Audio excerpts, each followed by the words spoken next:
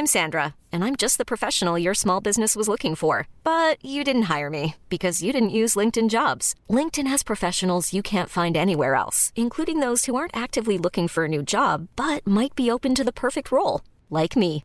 In a given month, over 70% of LinkedIn users don't visit other leading job sites. So if you're not looking on LinkedIn, you'll miss out on great candidates like Sandra. Start hiring professionals like a professional. Post your free job on linkedin.com/achieve today. Ever catch yourself eating the same flavorless dinner 3 days in a row?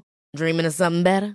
Well, HelloFresh is your guilt-free dream come true, baby. It's me, Keke Palmer. Let's wake up those taste buds with hot, juicy pecan-crusted chicken or garlic butter shrimp scampi. Hello Fresh. Stop dreaming of all the delicious possibilities and dig in at HelloFresh.com. Let's get this dinner party started.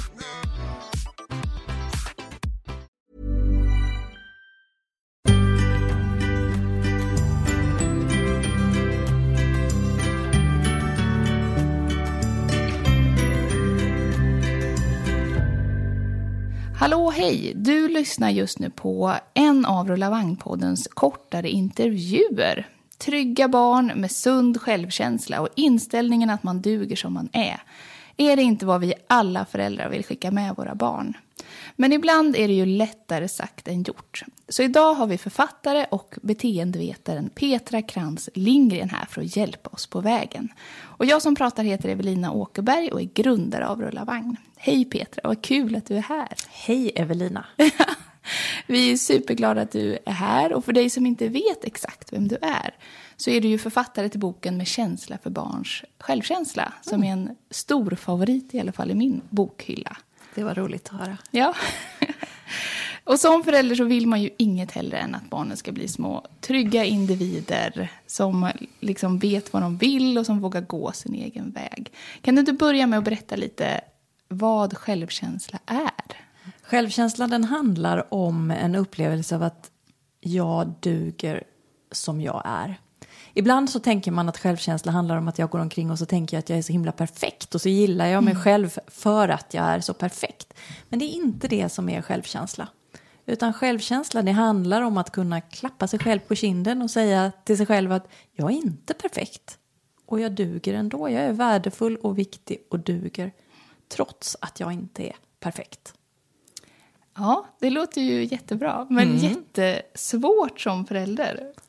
Alltså så här, hur gör man? Hur tidigt kan man börja? Sluta aldrig, tänker jag. För att, börja och sluta aldrig. Nej, men så här. Vi gör väldigt mycket av det som krävs av oss som föräldrar naturligt från början. När barnet föds, då är vi uppmärksam på barnets alla signaler. Vi försöker förstå vad barnet förmedlar. Vi tar alla signalerna på allvar och tänker att det finns nog ett behov där bakom. Som barnet skriker så lyfter vi upp och kollar, är det närhet? Är det sömn? Är det mat? Är det blöjan? Sen när barnen blir lite äldre så slutar vi med det. Då tänker vi att han gnäller bara för att gnälla. Eller det är nog inget allvarligt. Nu låter han igen. Och vad ska jag göra för att få bort gråten?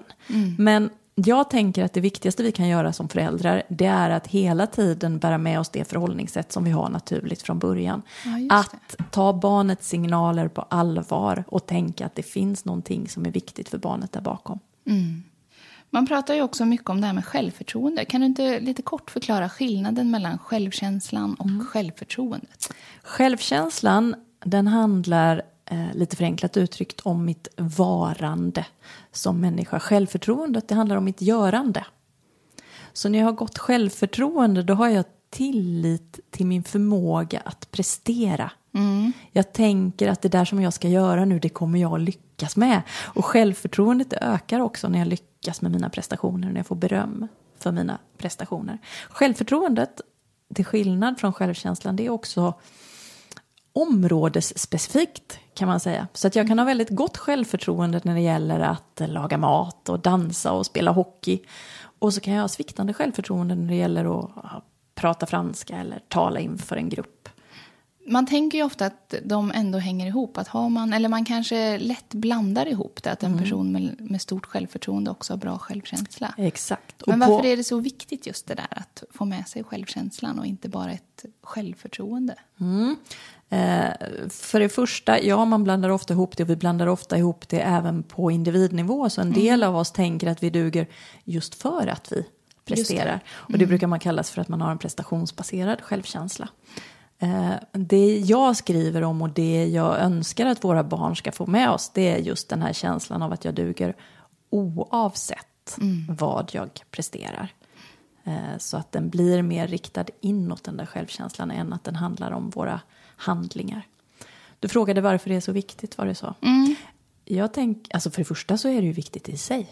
Jag vill att mina barn och alla andra barn också ska växa upp och veta att de är värdefulla och viktiga och duger. Punkt. Det har ett egenvärde. Men sen är det också så att självkänslan fungerar som en plattform för en del andra egenskaper som vi vuxna gärna ser att våra barn utvecklar och sen också behåller, som integritet och självrespekt och självständighet. Du skriver ju i din bok att alla barn har som ett groende frö inom sig till självkänslan, vilket jag tycker låter så himla fint. Hur kan man rent konkret som förälder börja ta hand om det här lilla fröet? Det är en stor fråga. Det är det som jag har skrivit en hel bok om. Ja. Och en viktig sak som jag vill börja med att säga, det är att för det första så tänker jag inte att självkänslan är någonting som vi kan ge till våra barn. Eller att det finns några knep och metoder som vi kan ta till för att stärka självkänslan hos barn. Utan jag tänker att självkänsla, det är någonting som utvecklas i relation mellan barnet och de människor som betyder mycket för barnet. Så det är liksom inte någonting vi ska göra med eller åt barnen, utan det är snarare någonting som uppstår i relationen mellan mig och barnet. Och när jag skriver i boken då har jag skrivit om 5 ingredienser som jag tänker är väldigt viktiga just i relationen för att barnet ska uppleva att hon är viktig och värdefull. Och faktiskt också att jag som vuxen ska uppleva att jag är viktig och värdefull. Det handlar för det första om likvärdighet. Att jag tar barnets tankar och barnets känslor och barnets behov på samma allvar som jag tar mina egna tankar, känslor och behov, eller min partners eller min kollegas. Och att jag accepterar att barnets planer är ju lika viktiga för barnet som mina planer är för mig. Det här betyder ju inte att barnet ska ha lika mycket makt som den vuxne. Ibland så uppfattas det jag säger som om vi skulle låta barnen vara med och bestämma precis lika mycket som vi gör. Och det fungerar ju inte, för att min roll som vuxen, mitt ansvar som vuxen, det är ju att ge barnet vad hon behöver. Och då behöver jag som har större kognitiva resurser och mer erfarenhet vara den som bestämmer i relationen. Det handlar mer om hur jag bestämmer. Om jag tar liksom hänsyn till barnets behov och upplevelser när jag fattar mina beslut eller inte. Så det är det första, det är likvärdigheten. Det andra, det handlar om att jag i relationen signalerar ett intresse för barnet. Det signalerar jag ju dels genom att jag visar för barnet att jag vill vara med dig. Så vi behöver avsätta tid för att umgås med våra barn, att vara tillsammans med våra barn. Och här kan jag ge ett litet tips som jag har tänkt på många gånger. När vi ska vara med våra barn, vi föräldrar, så har jag gjort en spaning. Jag har lagt märke till att vi ofta framställer det som ett erbjudande till barnet. Ja, att jag kan läsa en bok för dig nu om du precis. vill. Nu har jag tid att sätta mig. Du får lov att följa med mig och handla om du vill. Men vi kan ju vända på det och berätta för barnet att jag vill vara med dig nu, vill du? Precis. Jag skulle gilla ditt sällskap när jag åker till mataffären nu. Har du lust att hänga med? Eller nu skulle jag tycka att det var mysigt att sitta i soffan och läsa en bok för dig. Jag tror att det där betyder väldigt mycket för barnet när vi visar att jag vill vara med dig och inte bara att jag kan offra mig och vara med dig nu om du har ett behov av det. Du gör ju ett jättebra exempel av det i boken. Om man skulle prata med samma sätt med sin partner. Liksom. Det är ju, det blir inte jättetrevligt när det blir med så här, nu kan jag tänka mig att du kan få vara med istället för jag att säga, jag kan ha sex med dig nu om du vill. Ja. Tänder inte jag så mycket på. Nej, jag föredrar att höra jag vill du. Ja. Det är något i ömsesidigheten där som lockar. Liksom. Inga jämförelser i övrigt naturligtvis. Men, Så intresse genom att jag visar att jag vill vara med mitt barn, men också intresse genom frågor. Att jag intresserar mig för barnets upplevelse. Vad tänkte du då? Vad var det som var viktigt för dig? Hur kändes det? Så det var det andra. Det tredje, det tar en stund här om vi ska gå igenom alltihop. Evelina, har vi tid eller? Ja, det har vi absolut. Ja, det tredje som jag tycker är så otroligt viktigt, det är att vi ser och förstår att det finns behov bakom barnets beteende. För vi hamnar ofta i att tänka, vilket jobbigt negativt beteende, hur ska jag göra för att få bort det? När barnet kladdar med maten eller inte vill gå och sova på kvällen. Hur ska jag göra för att få mitt barn att sova i sin egen säng till exempel? Och jag tänker att det också är viktigt, eller framförallt är viktigt, att vi funderar på vad är det som ligger bakom barnets beteende? Vilket behov är det? För jag är säker på att det finns behov bakom alla beteenden. Det finns inget behov som heter jävlas. Utan det finns något mer. Om barnet inte vill sova i sin egen säng, så handlar det kanske om att hon har ett behov av trygghet, av närhet, av kontakt. Och då blir det ju väldigt märkligt att bara försöka få barnet att göra som jag vill, utan att ta hänsyn till varför det blir på det där sättet. Så det är någonting som jag tycker är otroligt viktigt. Att vi försöker förstå vilka behov som ligger bakom barnens beteende. Och hjälper barnen att få de behoven tillgodosedda. Istället för att bara försöka få bort beteendet. Det där är ju verkligen ett jättebra råd och en utmaning som förälder. Att det också orka på något vis. För man har ju lättast på något vis att göra så som du tänker. Tänka att hur ska jag bli av med det här beteendet? Snarare än att tänka så här, vad är det jag behöver kanske ge mer av och hjälpa mer av. Ja, precis. Det finns ett uttryck som jag gillar jättemycket. Som är så här att barnets beteende är inte problemet. Barnets beteende är lösningen på ett problem. Ja, just det. Som barnet upplever. Ja, precis. Och om jag tänker så som vuxen, då ändras ju mitt förhållningssätt från att försöka få bort beteendet till att försöka hjälpa barnet att lösa sitt problem. Och därmed kan också beteendet förändras hos barnet. Fjärde, som jag brukar tipsa om, det är att lyssna med empati på barnet. Det betyder att istället för att lyssna på orden som barnet säger, jag hatar bajskorv, dumskalle, så försöker vi lyssna bakom orden som barnet säger och uppfatta vad är det som mitt barn känner och vad är det som är viktigt för barnet i den här situationen. Så istället för att märka ord och säga så vill jag inte att du pratar om dina klasskompisar eller men det enda du behöver göra i det här läget är ju att prata med fröken, att vi ger ett snabbt råd. Att faktiskt lyssna på vad är det barnet säger, vad är det som är viktigt för barnet. För vi kan inte riktigt hjälpa barnen att lösa sina problem om vi inte först har lyssnat på vad i problemet verkligen består. Och det är ju också, det kan vi ju gå om vi går till oss vuxna, så är det ganska uppenbart att vi vill oftast inte få en lösning som det första från våran partner om vi pratar med honom till exempel. Utan jag vill ju först och främst att min partner ska lyssna på mig när jag kommer hem och säger att min chef, vet du, jag mötte honom i How would you like to look 5 years younger? In a clinical study, people that had volume added with Juvederm Voluma XC in the cheeks perceived themselves as looking 5 years younger at 6 months after treatment. Look younger, feel like you. Add volume for lift and contour in the cheeks with Juvederm Voluma XC. Reverse signs of aging by adding volume to smooth laugh lines with Juvederm Volure XC. For important safety information and to find a licensed specialist, visit Juvederm.com. That's JUVEDERM.com. Not for people with severe allergic reactions, allergies to lidocaine, or the proteins used in Juvederm. Common side effects include injection site redness, swelling, pain, tenderness, firmness, lumps, bumps, bruising, discoloration, or itching. There's a risk of unintentional injection into a blood vessel, which can cause vision abnormalities, blindness, stroke, temporary scabs, or scarring. Talk to a licensed specialist to find out if it's right for you.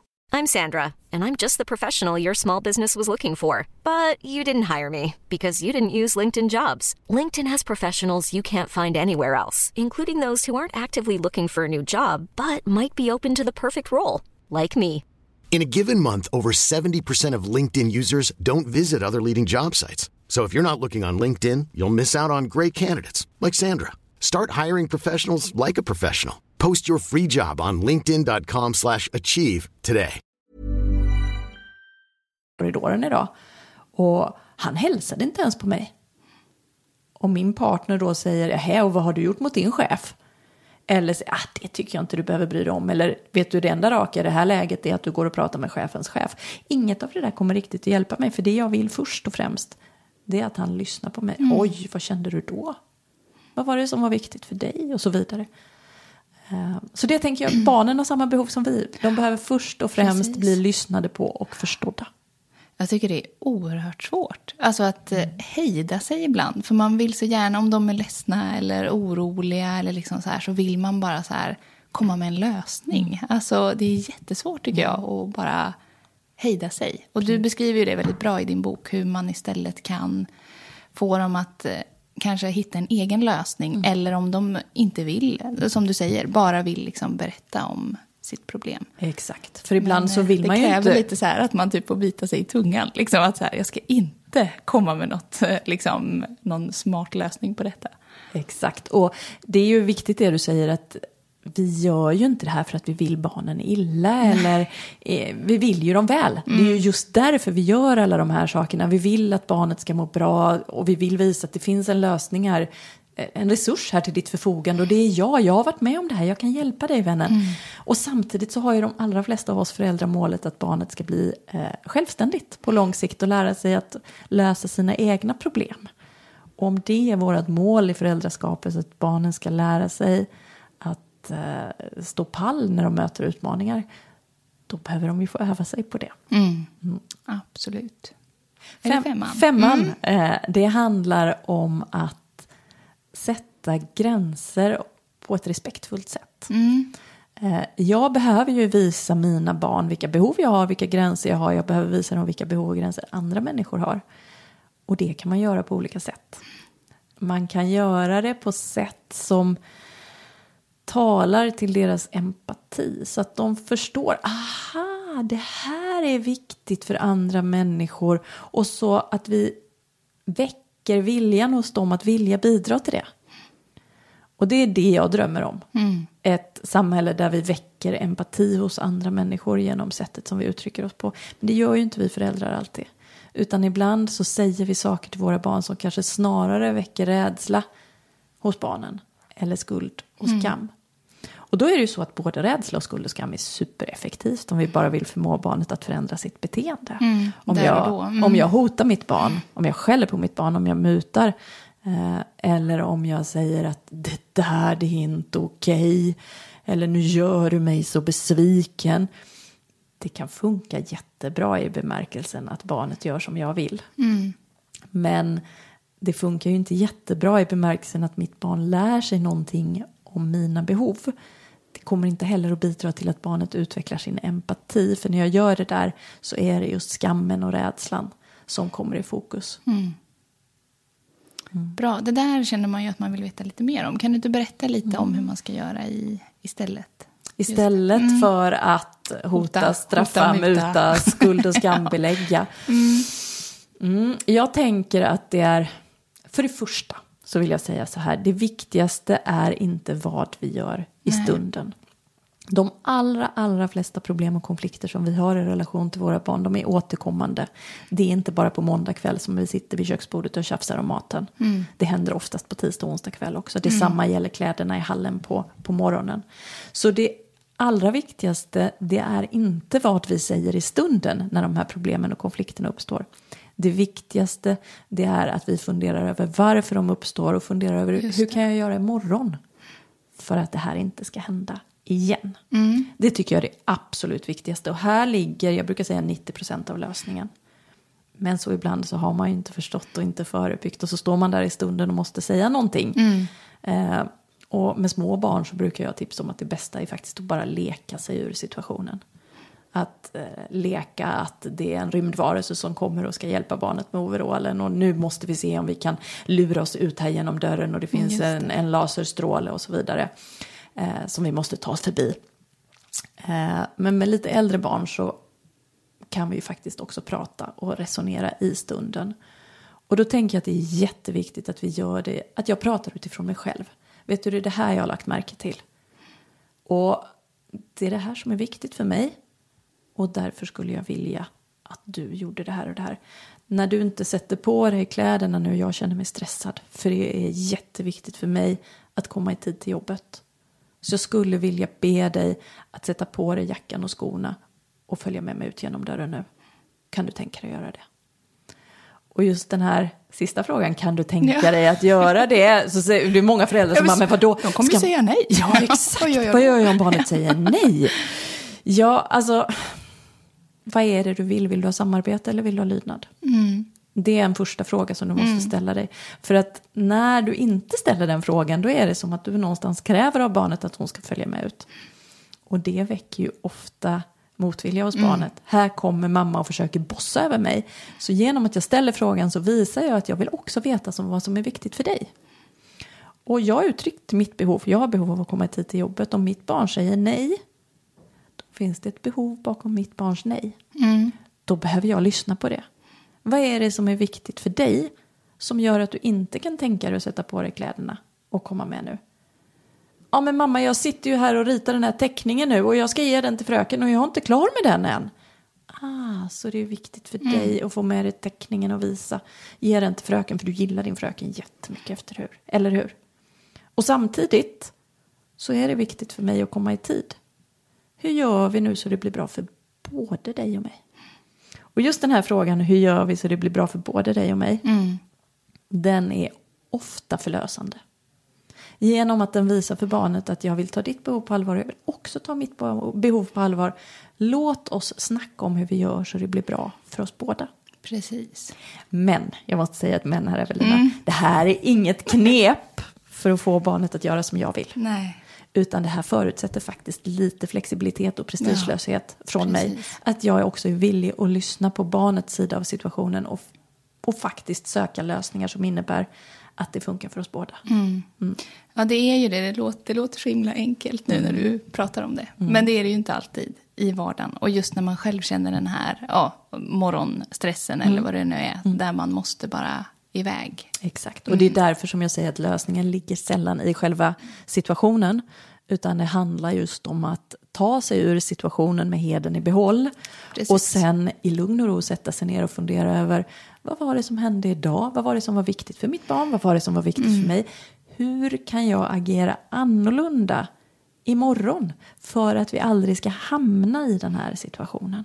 Alltså, någonting som slog mig när jag läste din bok är också att vi som föräldrar, för du pratar ganska mycket om det, att så här, vi måste också börja uttrycka våra behov. Och det gör vi, alltså på något vis gör vi ju det för att vi är så här, vi måste komma i tid, vi måste göra detta och detta och detta. Fast väldigt sällan kanske, eller gör jag det i alla fall, varför det är viktigt för mig. Exakt. Och vissa saker är ju så här, man bara gör dem fast man vet inte riktigt själv. Nej, och det kan man ju ibland behöva meditera lite över. Ibland kan man behöva fundera på det också. Vad är verkligen viktigt? Men det tyckte jag var väldigt tänkvärt. Att tänka på det också. Att, som du säger, att om vi inte berättar om våra behov för våra barn så lär de ju sig inte heller att andra människor har egna behov heller. Exakt. Det är superviktigt istället för att bara... Och jag tänker att det är någonting som vi verkligen kan göra när vi är tacksamma mot våra barn. Att passa på att medvetandegöra dem om varför vi är tacksamma. Så istället för att bara säga vad duktig du var som klädde på dig dina kläder nu. Så kan jag säga tack för att du klädde på dig kläderna och kom nu när jag bad dig. Det hjälper mig för då hinner jag i tid till jobbet och det är viktigt för mig att hinna i tid till jobbet. Det är viktigt för mamma att komma i tid till jobbet. Om jag berättar det för mitt barn så är det lättare för honom att göra andra saker som också bidrar till mig. Men om jag säger vad duktig du var som klädde på dig själv. Ja, men då får jag i bästa fall ett barn som klär på sig själv. Ja. Men vad mer han kan göra för att bidra till mig, det har ju han ingen aning om. För jag har inte berättat vad det är han bidrar till. Väldigt bra. Slutligen, kan du inte i 3 enkla råd bara sammanfatta vad man ska tänka på när det gäller det här med barnens självkänsla? Nu har vi fått 5 väldigt bra råd här. Men du kan sammanfatta lite. Nej, det kan jag inte. Nej, det kan jag inte. Jag tänker, det finns faktiskt ingen cheat code. Nej. När det gäller det här. Det finns inte enkla råd. Nej. Och jag väljer att svara så just för att jag vet att det är en uppfattning som ofta finns. Att vilka verktyg och metoder ska man använda? Vad är det för knep? Och jag vill verkligen betona att det finns inga knep. Jag tycker vi ska sluta leta efter knep och enkla lösningar. Om du vill att ditt barn ska växa upp och uppleva att hon är viktig och värdefull och duger precis som hon är, då behöver det genomsyra hela ditt förhållningssätt som förälder. Det är inte någonting som du kan göra en kvart på måndag morgon och lite grann på fredag kväll. Utan det behöver genomsyra allt som du gör. Jag tror det är det som gör att detta känns ibland ganska svårt som förälder. Just för att annars så är det så här, ja men det finns lite tips och tricks och liksom så här, man kan hitta på lekar för att få på dem kläder och man kan göra olika saker så här. Men detta känns liksom, det genomsyrar ju allt och det är lite svårt att få grepp om ibland. Och det är också svårt att få syn på sitt eget beteende. Absolut. För jag rekommenderar jag alla att läsa din bok, för det tyckte jag var jättebra. Liksom att man tänker igenom lite vardagssituationer som man kanske inte tänker själv på. Att så här, aha, jag menar ju bara väl, men det kanske uppfattas på ett annat sätt av mitt barn. Precis. Och jag tänker, om jag ska ge ett övergripande råd så handlar det just om att bygga relation med ditt barn. Och att acceptera att ditt barns tankar och känslor och behov är lika värdefulla som dina egna tankar och känslor och behov. Och att ditt barns planer är lika viktiga för ditt barn som dina planer är för dig. Och det är ju egentligen jättelätt. Att behandla ditt barn som om hon vore en fullvärdig människa, som om hon vore du. Och samtidigt är det ju jättesvårt så länge vi lever kvar i bilden av att det ska vara liksom enkla knep och metoder. Ditt barn är liksom en värdefull människa och det behöver genomsyra allting. De fina orden får avsluta dagens intervju här med Petra. Stort tack! Fantastiskt intressant och roligt att ha dig här. Tack så mycket. Och om du är nyfiken på Petras bok som vi har pratat mycket om, så heter den alltså Med känsla för barns självkänsla. Och tack för att du har lyssnat idag, och vi är snart tillbaka med ett längre avsnitt där våra experter svarar på lyssnarfrågor. Lyssna jättegärna då.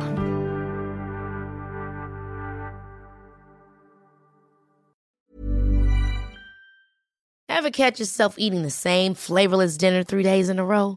Dreaming of something better? Well, HelloFresh is your guilt-free dream come true, baby. It's me, Keke Palmer. Let's wake up those taste buds with hot, juicy pecan-crusted chicken or garlic butter shrimp scampi. Hello Fresh. Stop dreaming of all the delicious possibilities and dig in at HelloFresh.com. Let's get this dinner party started. Imagine the softest sheets you've ever felt. Now imagine them getting even softer over time. That's what you'll feel with Boll & Branch's organic cotton sheets. In a recent customer survey, 96% replied that Boll & Branch sheets get softer with every wash. Start getting your best night's sleep in these sheets that get softer and softer for years to come. Try their sheets with a 30-night guarantee. Plus, get 15% off your first order at bollandbranch.com. Code BUTTERY. Exclusions apply. See site for details.